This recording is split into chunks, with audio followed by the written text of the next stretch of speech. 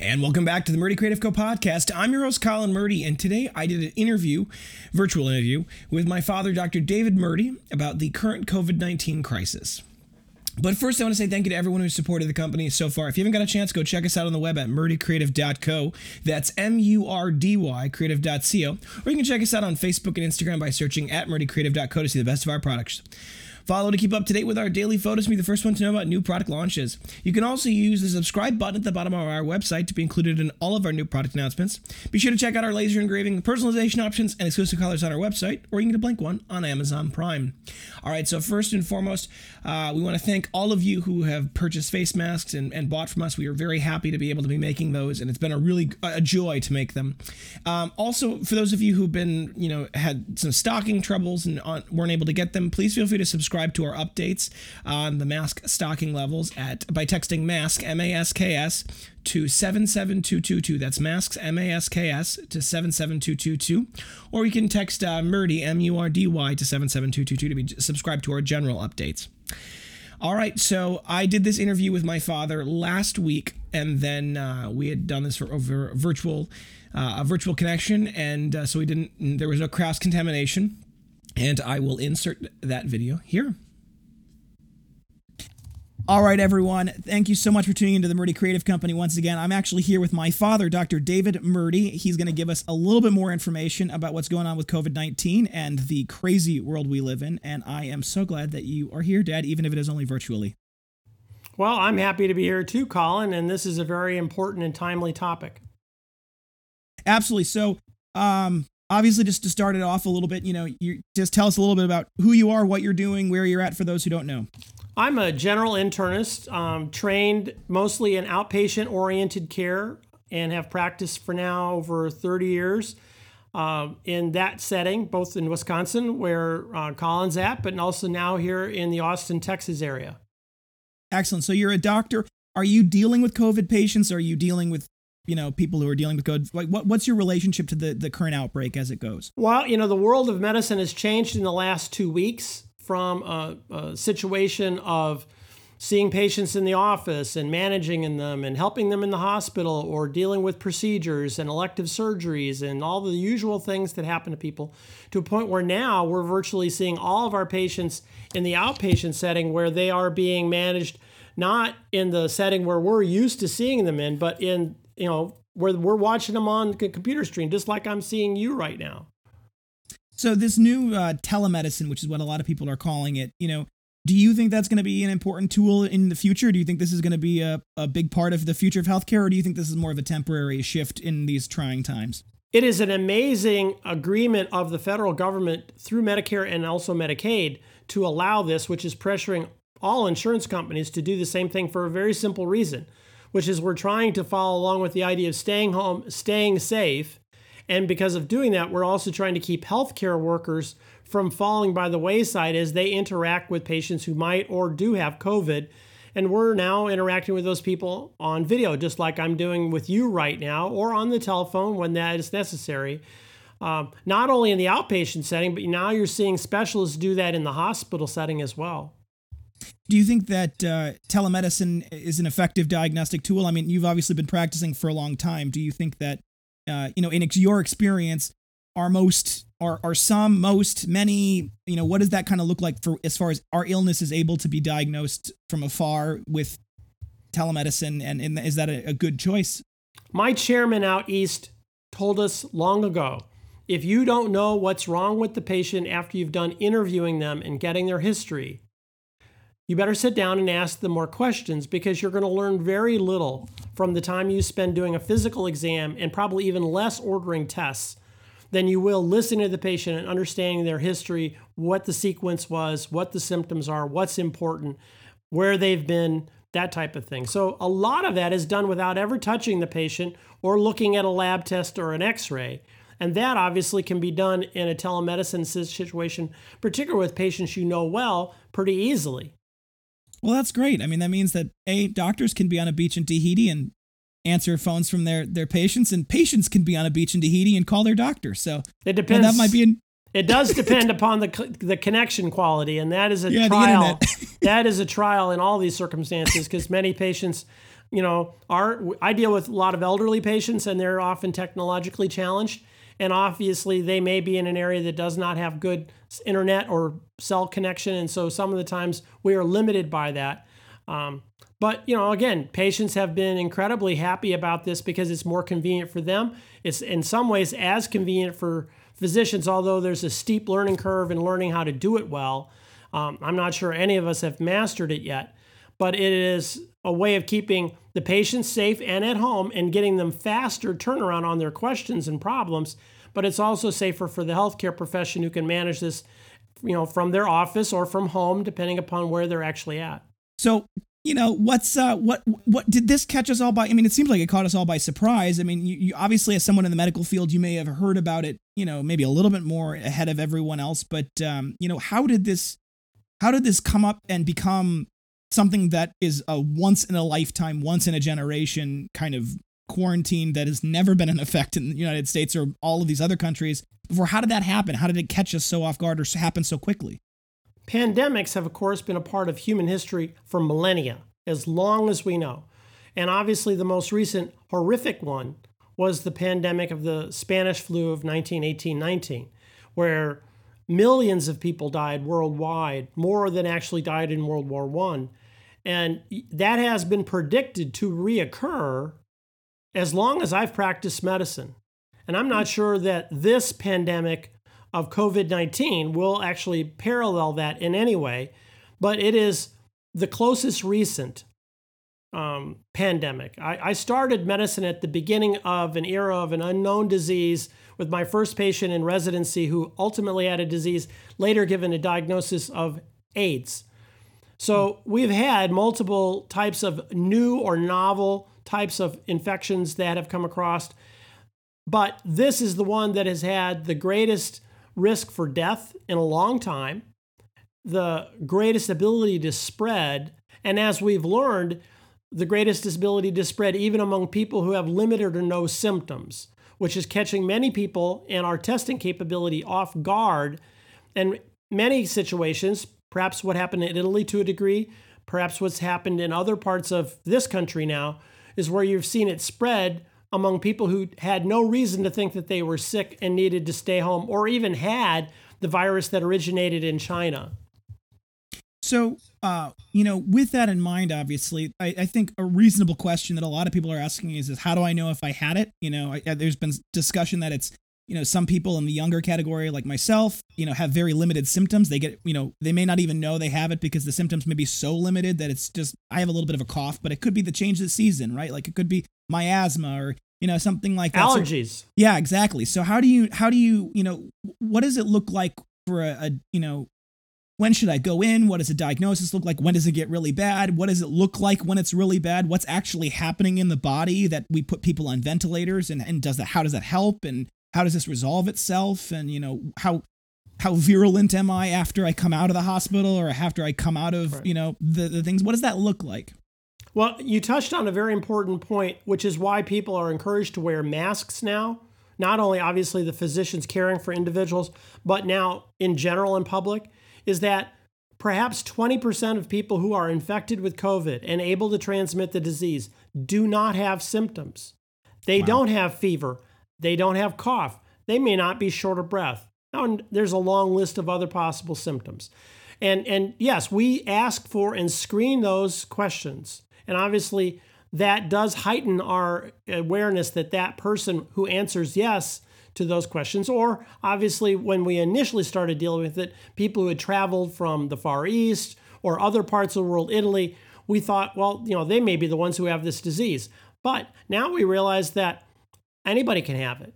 And that's why we're now taking the more drastic precaution of seeing virtually everybody online, because I don't know if the person who feels great coming in because they sprained their ankle could have COVID, because there are reported cases of people who dislocated their shoulder, who when they get their x-ray back for their dislocated shoulder, have COVID and didn't know it.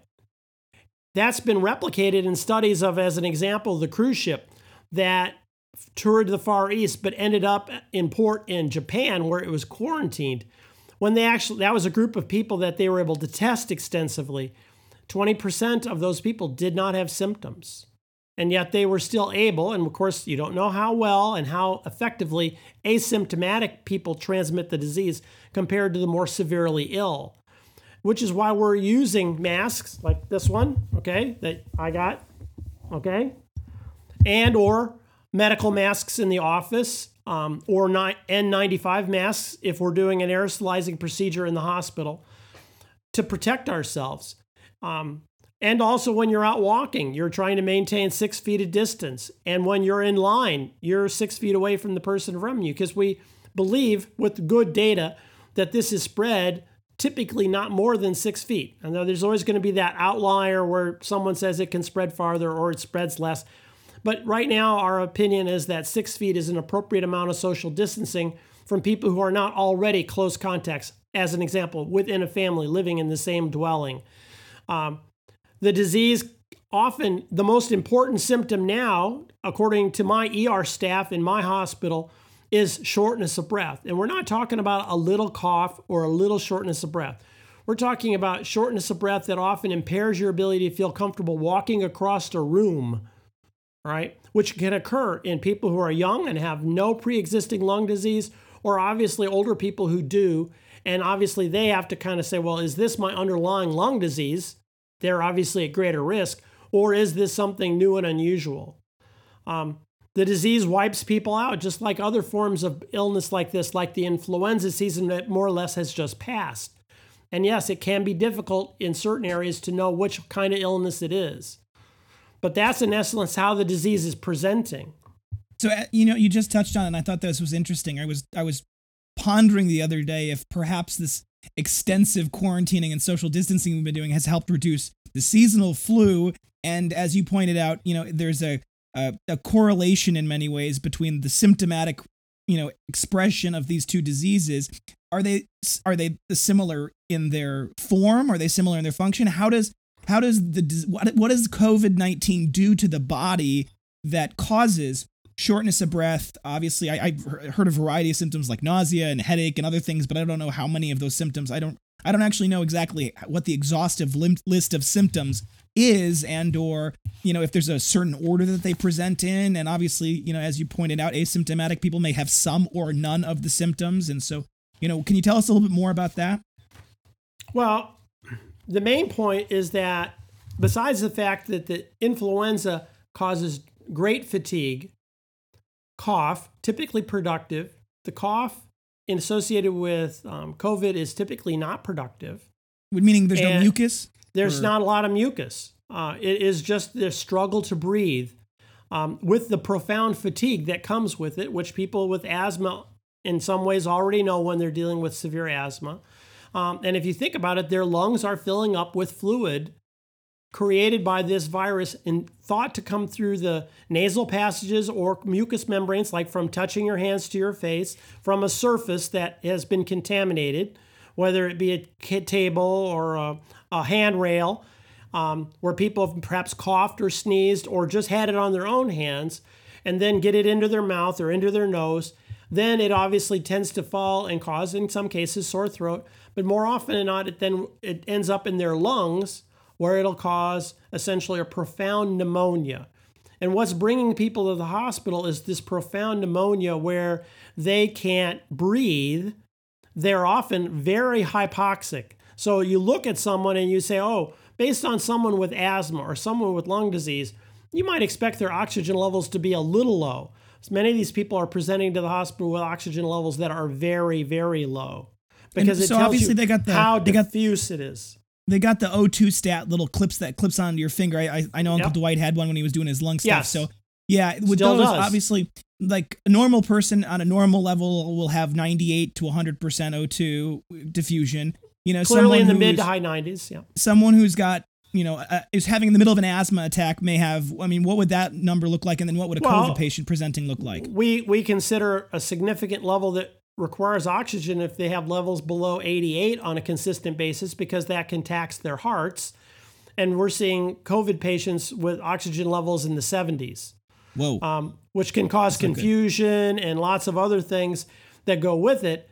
And they require lots of oxygen. And then obviously they may be able to just tide it out, because if your body, we don't have an antibiotic for this.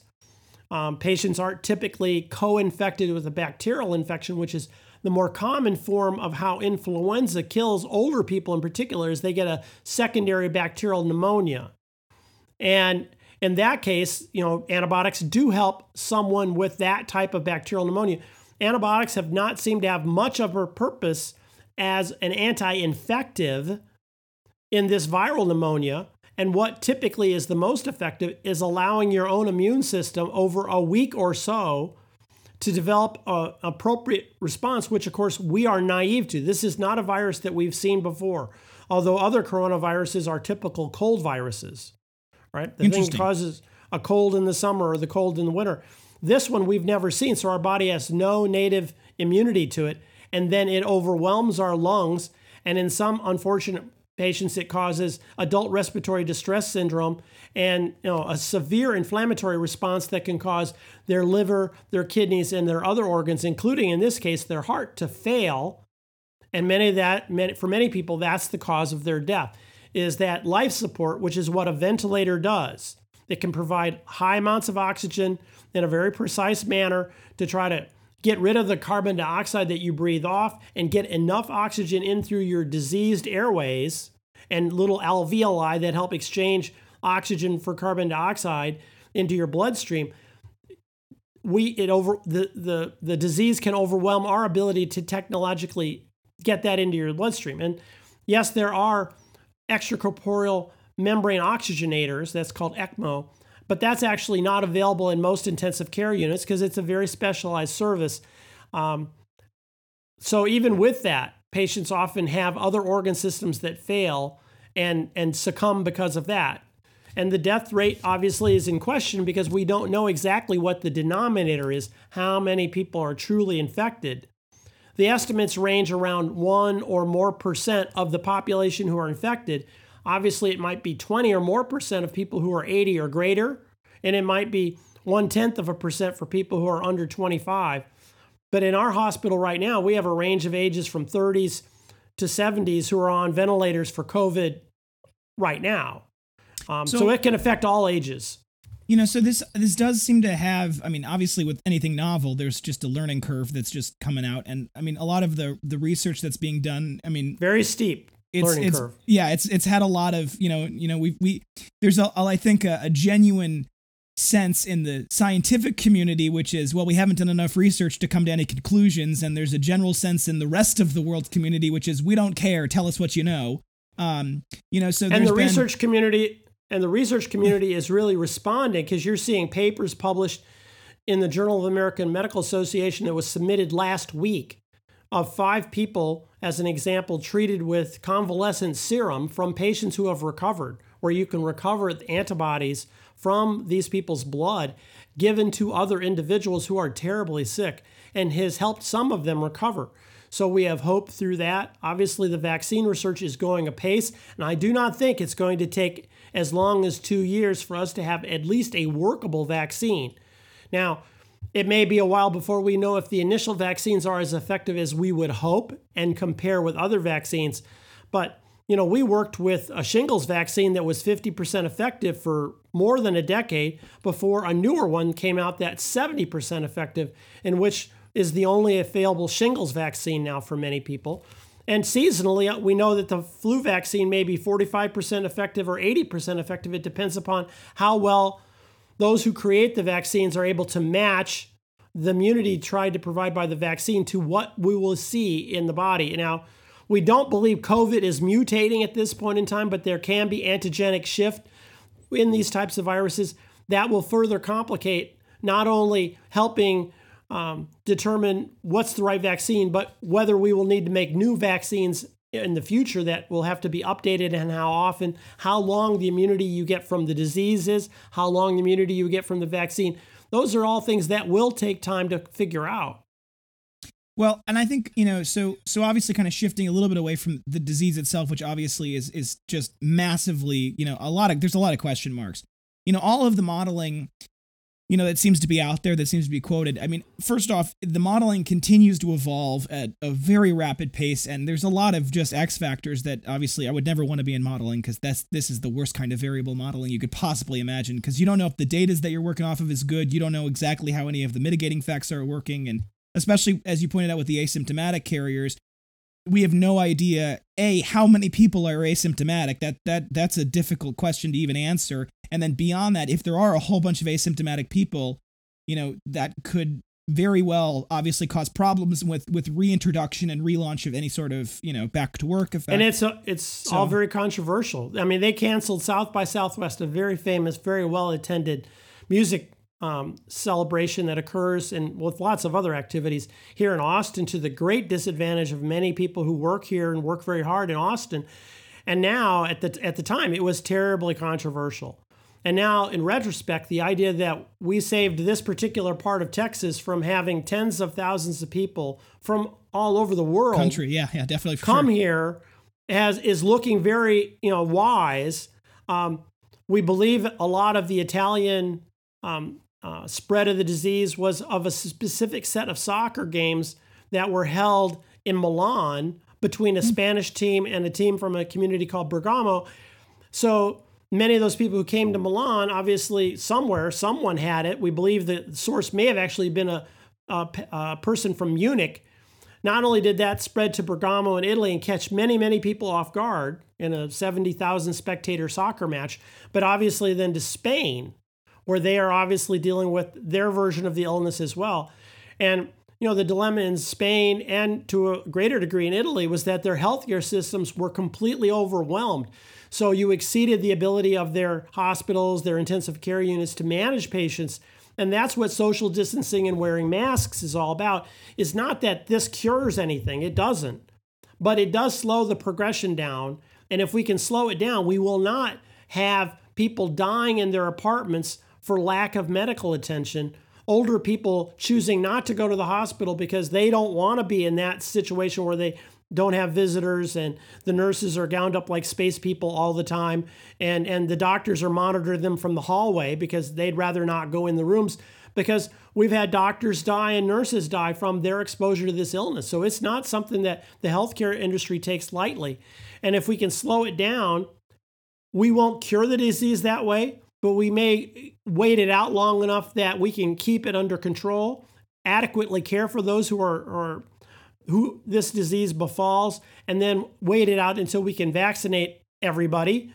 And at that point, put this disease, as best we can determine the immunity of the vaccine in the past, just as we have with other terrible illnesses like smallpox and polio, and other diseases that were ravages in your Uncle Dwight's time period. That was when the pools were all drained and nobody went outside for fear of polio. Obviously, that's affected presidents of the United States and other people. So these are not trivial illnesses that are only seen in terribly disadvantaged communities and parts of the world that we don't have to interact with. This is stuff that happens in our world.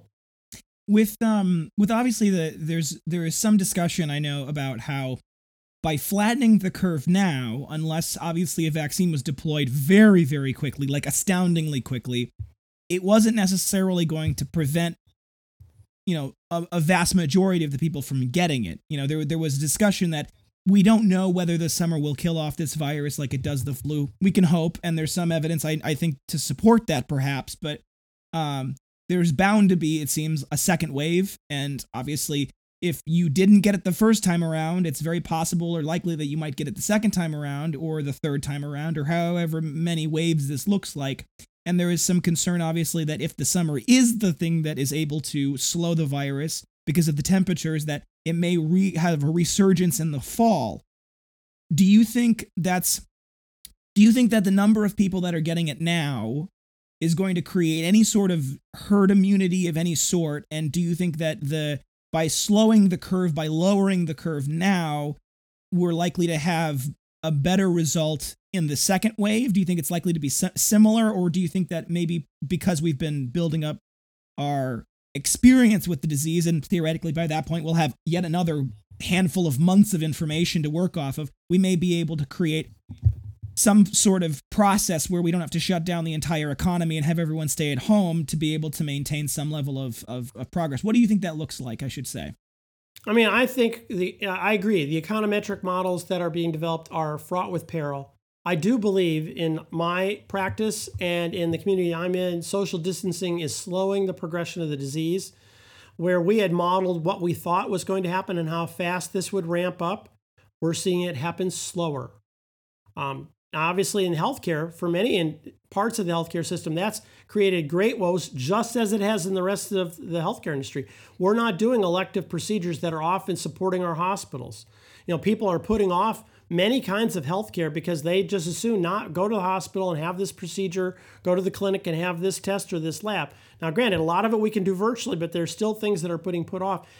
Like getting your grandson, like James, we just had to take him and get his 4-month vaccines, and that was very stressful. Now, thankfully, they had set up a special clinic that was designed specifically to not deal with any COVID patients and not have any healthcare workers who had been anywhere near the COVID patient centers. But, obviously that's becoming more and more difficult as more and more COVID patients are demanding more and more resources of the healthcare community. Yeah, and we're probably less concerned that a sequestered infant is in trouble than their parents, depending upon where their parents go and what kind of work, or if they are working, what they are doing, and how well they're social distancing from the people around them, although many parents are obviously being very careful about that, which is terribly important. But, the idea of social distancing goes back to, how do we put value on lives? What people really want to avoid, not only on a medical level, but on a political level, is what we're seeing reports coming out of Italy where many older people, the kind of people that I take care of, just said, I don't want to go to the hospital. I'm 80-something years old. I've got heart disease or whatever. If I get COVID, I'm just going to stay home and die if I succumb to the disease. Now, obviously, not everybody does. Many people can get the disease and do great. It's a relatively minor illness. They have a cough, maybe a fever, they feel lousy for a few days, and then they're kind of better. And maybe they're a little tireder than their usual influenza when they don't get vaccinated. But hey, it wasn't a big deal. And I've interacted with patients this week who specifically had that type of course. Maybe their wife had a more severe case of it, but they also had teenagers in the house who didn't get sick at all. Now, I don't believe that teenager in the house who didn't get sick at all was without disease. That teenager is an asymptomatic spreader. Now, fortunately, the school's being closed. Those people stayed at home. Yeah. So hence, there are fewer people who are getting it. I mean, if you look at the newspaper, a ski trip of organized ski clubs from out the United States that had a wonderful celebration in I think, Sun Valley in Idaho, spread the disease many, many different places because they were all there in close proximity, none of which knew at the time, it was not social distancing at that point, that one or more of those people had it from travels or who knows what, and then spread it to, I think, more than 10% of the people who were at this event have been tested positive. Now, you have to remember, we're right now only testing very symptomatic individuals because that makes the test more accurate. And again, 30% of those who are tested negative probably still have the disease. They're falsely negative. And if you look at patients often who are hospitalized, including those of mine, we've often seen that their first tests and their second tests were negative, but they had very classic findings. They were treated and isolated and cared for as a COVID patient, and their third and subsequent tests were positive. And those are in people that we have a high likelihood. So when you're saying I have minor symptoms and I'd like to get tested, that will ultimately change the econometric model. When we can immunologically and through PCR test someone's nose for the presence of virus and test through their blood for the presence of immunoglobulins, IgG and IgM. IgM is produced early and IgG is produced at 7 to 10 days, and say, oh, you're exposed and sick. You have presence of the virus and you have IgM. You definitely need to be isolated and quarantined. You don't need to interact with anybody. You go to your room and we'll bring you food and it'll be outside the door. And you have your own bathroom. And then when you're all healed up and you're 10 days after your symptoms, we will Clorox everything and that'll help. Versus the person who then, as you point out, has their disease. They have a negative PCR in their nose. The virus is no longer being shed. They have immunoglobulins, both of IgM, which will wane, but IgG that will not wane for hopefully months, if not longer. Those people are immune. Those people could go back to work. Those people could take care of COVID patients and not worry, at least in the short run, about getting it again. And we want that kind of information. And now the FDA has fast-tracked approval of that type of thing with a single drop of blood. But you can only make so much of this equipment so fast and get it out to people in a timely enough fashion where it's accurate. And you know about that. Yeah. You're trying to make I was masks gonna say, we every had day. to switch over our entire production, and we understand that there's only so many hours in the day and so many hands that can make it. So I get that. With obviously the concern that people have about getting at home and being home with COVID, whenever I have influenza, the flu, you always recommend, Alka-Seltzer Cold Plus or something like that. Is there are any of the over-the-counter symptom relieving type medications effective for, a home treatment of this, or is there nothing that relieves the symptoms? The answer may be, I don't know. And this is something that I don't know if there's even, good data on, but like if I get COVID and I think I have COVID, but it's not enough to go to the hospital, but I'm not feeling great. Can I take Alka-Seltzer Cold Plus and will it help? Or, can I take, guaifenesin or any of those? Or, what is it? Or will that hurt me? Will that have a negative effect on the course of the treatment, which I know ibuprofen early on was supposedly having a negative effect on that? There's been a number of different medicines that have been tried. Obviously, over-the-counter agents like guaifenesin, which thins mucus, dextromethorphan, which is a common over-the-counter cough suppressant, may help. I don't think there's any data to say, well, this has how well it helps. There's very poor data on how it helps for typical cold and influenza symptoms. So don't feel like this is a great deficit in medicine. If you're saying, well, what about, should I avoid ibuprofen? I don't think the data is conclusive. Should I avoid certain blood pressure medicines that are called ACE inhibitors? The data is not conclusive. Even though this virus attaches to ACE receptors on our airways, I'm not sure that using an ACE inhibitor will make that much difference. You have to be very careful of taking physiologic-based studies and translating them directly into clinical practice, because things don't always line up like we'd like. Obviously, there are lots of medicines that are thought to help reduce the ability of the virus to grow and replicate, hydroxychloroquine or chloroquine, which are medicines that originally were used for malaria, but are now more commonly used for rheumatic illnesses.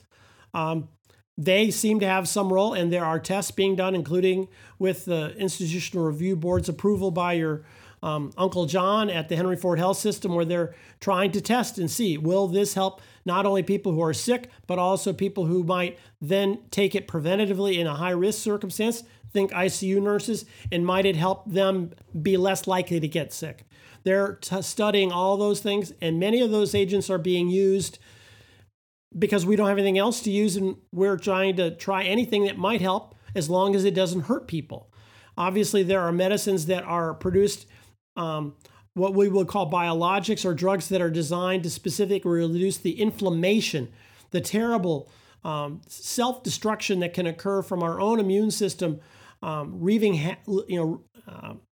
causing havoc on our lungs. And for many people, it is that inflammatory storm that really is the fatal event in their ICU stay. And there are drugs that are being tested to see if that works. There's limited evidence pro and con for all of this. There's even arguments that azithromycin, a classic macrolide antibiotic, may have some antiviral properties, not given as an anti-infective, meaning antibiotics don't stop viruses like they stop bacteria, but maybe it has some antiviral effect, particularly in combination with hydroxychloroquine. But we don't know. None of those medicines should be used by people on the street or in their doctor's office because there's not enough evidence to support them. And we want to divert those supplies to right now where we believe they might do the most good, which is in the intensive care unit and among the staff who has to care for them. We don't want a third of the ICU nurses to get sick, because if you think we're in trouble now, you start to watch respiratory therapists, frontline staff who have to care for these patients, who are often the only compassionate touch that these people see. And obviously the ICU doctors and the anesthesiologists Everybody from medicine is now lining up to take a role in helping back up if we have a surge in places like New York, but obviously in the rest of the country. If we lose a third of those people because they get sick, it's going to be a lot of lonely deaths for people. And that will be unacceptable in our society. That will be worth N number of $1 trillion worth of gross national product erased out of this year's equation. But in light of the fact that the rest of the society isn't necessarily changed, I think we will rebound economically from that at some future point in time. Might it take a while? Sure. That's why you invest for the long term and you quit looking at stock prices every day, because you'll just be unhappy all the time. So you mentioned that there's some of these trials are going on with hydroxychloroquine and Z-Paks and other things along those lines. Do we have any idea how long those trials may take? Are we talking about something that could go on for a few weeks and we'd have answers? Or is this the kind of thing where we're going to hear about this in August after, 4 months or 5 months of trials? For the normal people, like myself, I don't know how long a drug like this would have to be tried and what the sample size would have to look like for it to be considered in the medical world an answer that is acceptable. And that's where, I'm sure a lot of people are saying, well, how long is this before we have an answer? And I don't know if you know the answer to that, or if there, you have any thoughts on that. But there's a lot of people going, are we going to know next week, or is it going to be in August when we finally have some answers? It'll depend upon the type of answer you're looking for. If you're looking for preliminary information, that will obviously take a little longer to fully come to fruition, where I can give you more exacting values, that'll take months. If you're saying, well, we have some initial information within a period of 4 to 6 weeks, yes. Again, part of it's related to the cycle time of the infection. If, as an example, you say, all right, if everybody's wearing protective equipment, a certain percentage of people will get sick. And if no one's perfect, no one does their hand washing perfect, but let's assume that everybody right now is being fairly diligent. If we can then, if that means that only 1 in 100 healthcare workers get sick, how many thousand healthcare workers do you have to have enrolled in a study with a medication compared to nothing? Them all hopefully, thinking they're taking something to help them, to then show a difference, a meaningful difference in a short period of time. That takes, a while. If you're saying, I give convalescent serum to 5 people and 4 of them get better and 1 of them dies, where we would have expected it to be the reverse, where 4 of them to die and 1 of them to live. Well, that information will come out very quickly, just as it did for Ebola, because many of those patients who were treated and successfully brought back from Ebola were treated with convalescent serum from those who had, fortunately, recovered from the infection. So obviously, I think there's an ethical question that obviously comes into play, with testing any of these drugs, and that's how do you figure out who's in the control group versus who's in the test group? Because if you have a medicine that you genuinely think can help people, how do you, there's obviously the discussion of double blinds and how do you look a patient in the eye and say, nope, you're not going to be one of the ones to get this medicine that we don't know if it's going to work or not? Is that happening? Is that the kind of thing that, are they conducting, I should say this, obviously, and you may not know any of the specifics of the study, but, in a situation like this, would they actually do a double blind placebo study, or would it be the kind of thing where we test everyone with the drug and we see if it's higher than the previous numbers before we started testing with the drug and using those numbers as the blind? By no means am I a statistician or test person, and many different ways that you just described are probably being done right now. But there are being done double-blinded trials where people are getting active medicine and identical-looking tablets that taste the same, that have just vehicle in them, to see, because otherwise you can't really tell. And otherwise you'll have a case-controlled trial where you say, well, in this hospital we used it, in that hospital we didn't, and that hospital got sick and this hospital didn't. And there'll be all kinds of that information, and that people will have to sift through and look at it to try to come up with a conclusion. Well, I'm glad I'm not one of those people that has to make that decision, because I'd imagine that's a pretty difficult one. And they are difficult. So, obviously with this, I think everyone's hoping that there's some good news. Is there any good news you can share with us, obviously, in this? There's I've heard that there's flattening of the curve, which is, it's funny. I think the discussion where people are talking about how it's flattening the curve in New York, I think everyone's kind of thinking to themselves, all right, we did it.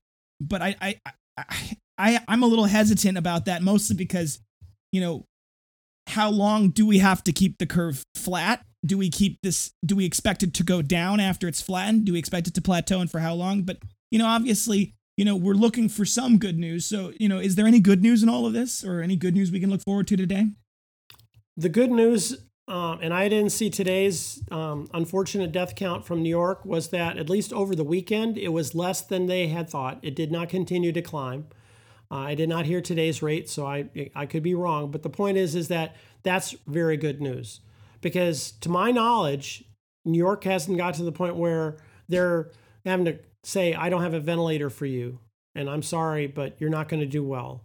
Or having to turn and make rationing decisions of, oh, you're 80, we're not going to take care of you. This other person's 50, and we're going to take care of you. To my knowledge, it hasn't come quite to that point. I'm sure that there have been a lot of people who have self-rationed themselves, as we have seen in Italy, where older people just simply didn't bother to get care because they knew that they would be 50th in line and they wanted their younger daughter or their grandson to get appropriate care. And they knew that if they died, they'd lived a wonderful life and would pass on and be in heaven.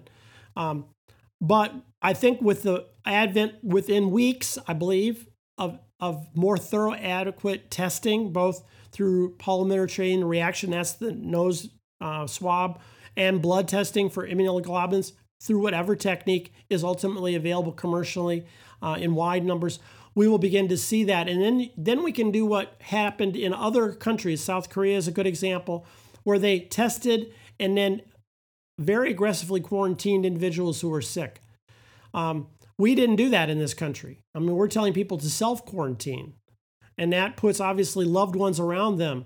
But we may be in a position where we can say, okay, we have enough beds. If you test positive, we're going to quarantine you, like in the old sanitariums. Remember, they used to exist for tuberculosis, where we could keep people in specialized hospitals or specialized centers where they could get medical attention to the extent that they need it. Many might not need it, but that they can be kept away from the population at large. And that will drastically reduce the spread of the disease. And then later on, when vaccines come available, we can more heavily vaccinate everybody. And hopefully at that point, the disease process is kept in check. We'll get to 70, 80% of people who are either immunized or have been sick with the illness and are immune. And at that point, there will be a degree of herd immunity where even if one or two people get the disease, enough people around them are immune through vaccination or from having had the disease that the disease won't spread very far because there's not enough targets for it to infect. Excellent. Well, I mean, this has been great. I think this is excellent. Obviously, as this continues to evolve, I mean, we all learn more, and there's more evolving. But one of the things, obviously, is just a short promo for the company in two different ways. Obviously, Dad's sporting one of our masks that we're working on making, and with the CDC changes, obviously that's a concern. And so obviously ours have the metal nose piece that's designed to help create a nice seal, and they tie in the back so you're able to get them nice and tight, so they seal well on your face. And they've got their pleats, and they've got the place inside the mask for the filtration media and all of that other good things. So that's one thing. So if you haven't got your mask, we're working every day to increase our production and productivity. So we're hoping to be able to have more and more masks available, and you can check those out. And I mean, I think, if you've got thoughts on how effective they are, or, what your thoughts are on masks in general. Well, masks were initially not recommended in part because we wanted to preserve medical grade masks for people on the front line, and that is still true. But masks like this, which by the way are much more comfortable than I thought they would be. Thanks, Dan. Well, I didn't know what to expect, and I've seen homemade masks from patients and others with the insert of the filtering material, which is what you breathe through, and the fairly good closure from the fabric. I actually, in some ways, prefer this, other than it's warm here in Texas, to my surgical mask, which in some ways has more air that can get around it. But of course, that's known. We knew that surgical masks weren't as effective as the N95 masks that go around your nose and mouth that, I have somewhere. And if I was doing aerosolizing procedures, I would wear it. But otherwise, N95 masks need to be preserved for those people in the hospital who need them. And in the office, I wear a surgical mask, even though I'm not necessarily interacting with patients, but I am interacting with staff. And I don't know where they've been. They don't know where I've been. I can't tell by looking at them whether they're infected or not. And when we're out walking around, we've been wearing our masks. And certainly to the extent that we do go to other places, which we've restricted drastically, having a mask on helps you from getting it from where you are. It's like the guy said in the little video you were referring to in your previous podcast. If you wash your hands before you go anywhere, you put on a mask that is clean, you at least aren't taking anything you touch and putting it into your face. And that in and of itself is an enormous benefit. And then if you couple it to the fact that you're not, even if you're asymptomatic, spreading this to anybody, you're doing your bit to show a little love to everybody. And at the same time, you're probably reducing the transmission of those particles around you by some degree, even if it's 10% right now, which is the lowest limit that I've seen in literature of what a cloth-based mask, and this is more than that with the filtration in it, even if it's only lowering it by 10%, for a lot of people, that will be a meaningful enough gesture. Will in 6 months we be wearing masks everywhere? I don't know. But I don't think it's wrong to have a mask and to use it as it's been recommended by the CDC and the federal government, at least until we're past the more serious social distancing part of our lives, which frankly might go on for months in one form or another. Hopefully the economy will get going again before too long and they'll start buying, leather journals again. But in the meantime, I'm very proud of you for making masks and making good quality masks that I think would serve everybody outside of a healthcare setting extraordinarily well. Well, we're very proud to be making them, and we've got a great team that's been working really hard. And you actually touched on the other little promo I wanted to do. For those of you who haven't been journaling, boy, is this a good time to be journaling. Boy, is this the kind of thing that your kids and grandkids are going to ask about for sure. So, yeah. Here's my little black book. Yeah, Dad's got his little black book. Yeah, so definitely, we are still making leather journals. I will say, though, we have been considering potentially shutting that part of the business down for a short period just so that we can get caught up on our masks. But our hope is to be able to make journals and continue to offer those, even if it's on a little bit of a longer lead time and we maybe only spend 1 or 2 days a week working on making sure we get those out. So, yeah, definitely, if you haven't gotten your journal yet and you're interested in that, be sure to get that. And thanks so much, Dad, for taking the time and talking with me. And we really hope you guys stay healthy down there. And we're glad you're able to join us. Well, keep calm, carry on. As your journal said, I hope people take the time to write their experiences. This is going to be one of those things where people are going to ask you, what was it like when you couldn't get Jif peanut butter, or you had to be careful about toilet paper, or whatever, because people will forget that gasoline was down to $100.35 in my community today. And also the fact is that, having a little bit of time to process that through writing may help reduce some of the anxiety and depression that I'm seeing in many people who are taking all of this infodemic that's coming from about COVID and just wiping them out. They just feel overwhelmed and can't sleep at night. And that's lowering their immunity and making them more susceptible to infection. And we want that to be ended. Absolutely. I mean, you can't underestimate the fact that 10 million people lost their jobs over the last 2 weeks. And I mean, there is a cost, obviously, in people's mental wellness and physical wellness to some extent for obviously the physical toll that kind of stress takes on you. And I mean, journaling can be a huge way to help deal with some of that. So we're glad that we can be able to offer what we can for both physical and mental health. And we're just going to keep at it. And we hope, I personally, for just completely selfish reasons, hope that you stay healthy. And we hope that you and all the people in your practice continue to stay healthy as well. So, have a great day and God bless. And wash your hands. Wash your hands. Absolutely. All right. Thanks, Dad. You're welcome. All right, folks, thanks for tuning in today. Be sure to check back in for our next topic, and don't forget to check that subscribe button below to be sure to get the latest podcast right away. If you have any questions or concerns about your leather binder, journal, folio, or mask, please feel free to reach out to us on the main page of our website at murdycreative.co, or you can contact us via Instagram or Facebook. You can text, email, call, direct message, all the usuals, and I'll do my best to get back to them as soon as possible. But I do appreciate your patience. We've been totally overwhelmed with emails over the last couple of days, and so it's been a little bit slower on the response, and I appreciate all of you who've been patient with us. If you think we deserve it, a good review can go a long way to help us grow our new community, and word of mouth is still the best form of advertising, so please tell your friends, especially with the masks. One of the things that we have been struggling with is to get the word out that we are making and selling masks to people, because a lot of companies that are making masks aren't selling them to private individuals, and currently the rules and restrictions on Facebook and Instagram say that you can't advertise masks. I don't know why they're doing that, but anyway. So please tell your friends. It really does make a difference for us. It really helps share the word. So if you have any podcast topics you want to hear more about, send them my way. I'm always happy to engage with our growing community, and I want to give you guys what you want. Plus, it also helps me because there's a lot of things going on, and, having some suggestions always makes it a little easier. If you're looking for multiple binders for gifts, giveaways, menus, really any reason, ask about our bulk discounts available. Thank you so much for tuning in. Have a great day, and goodbye.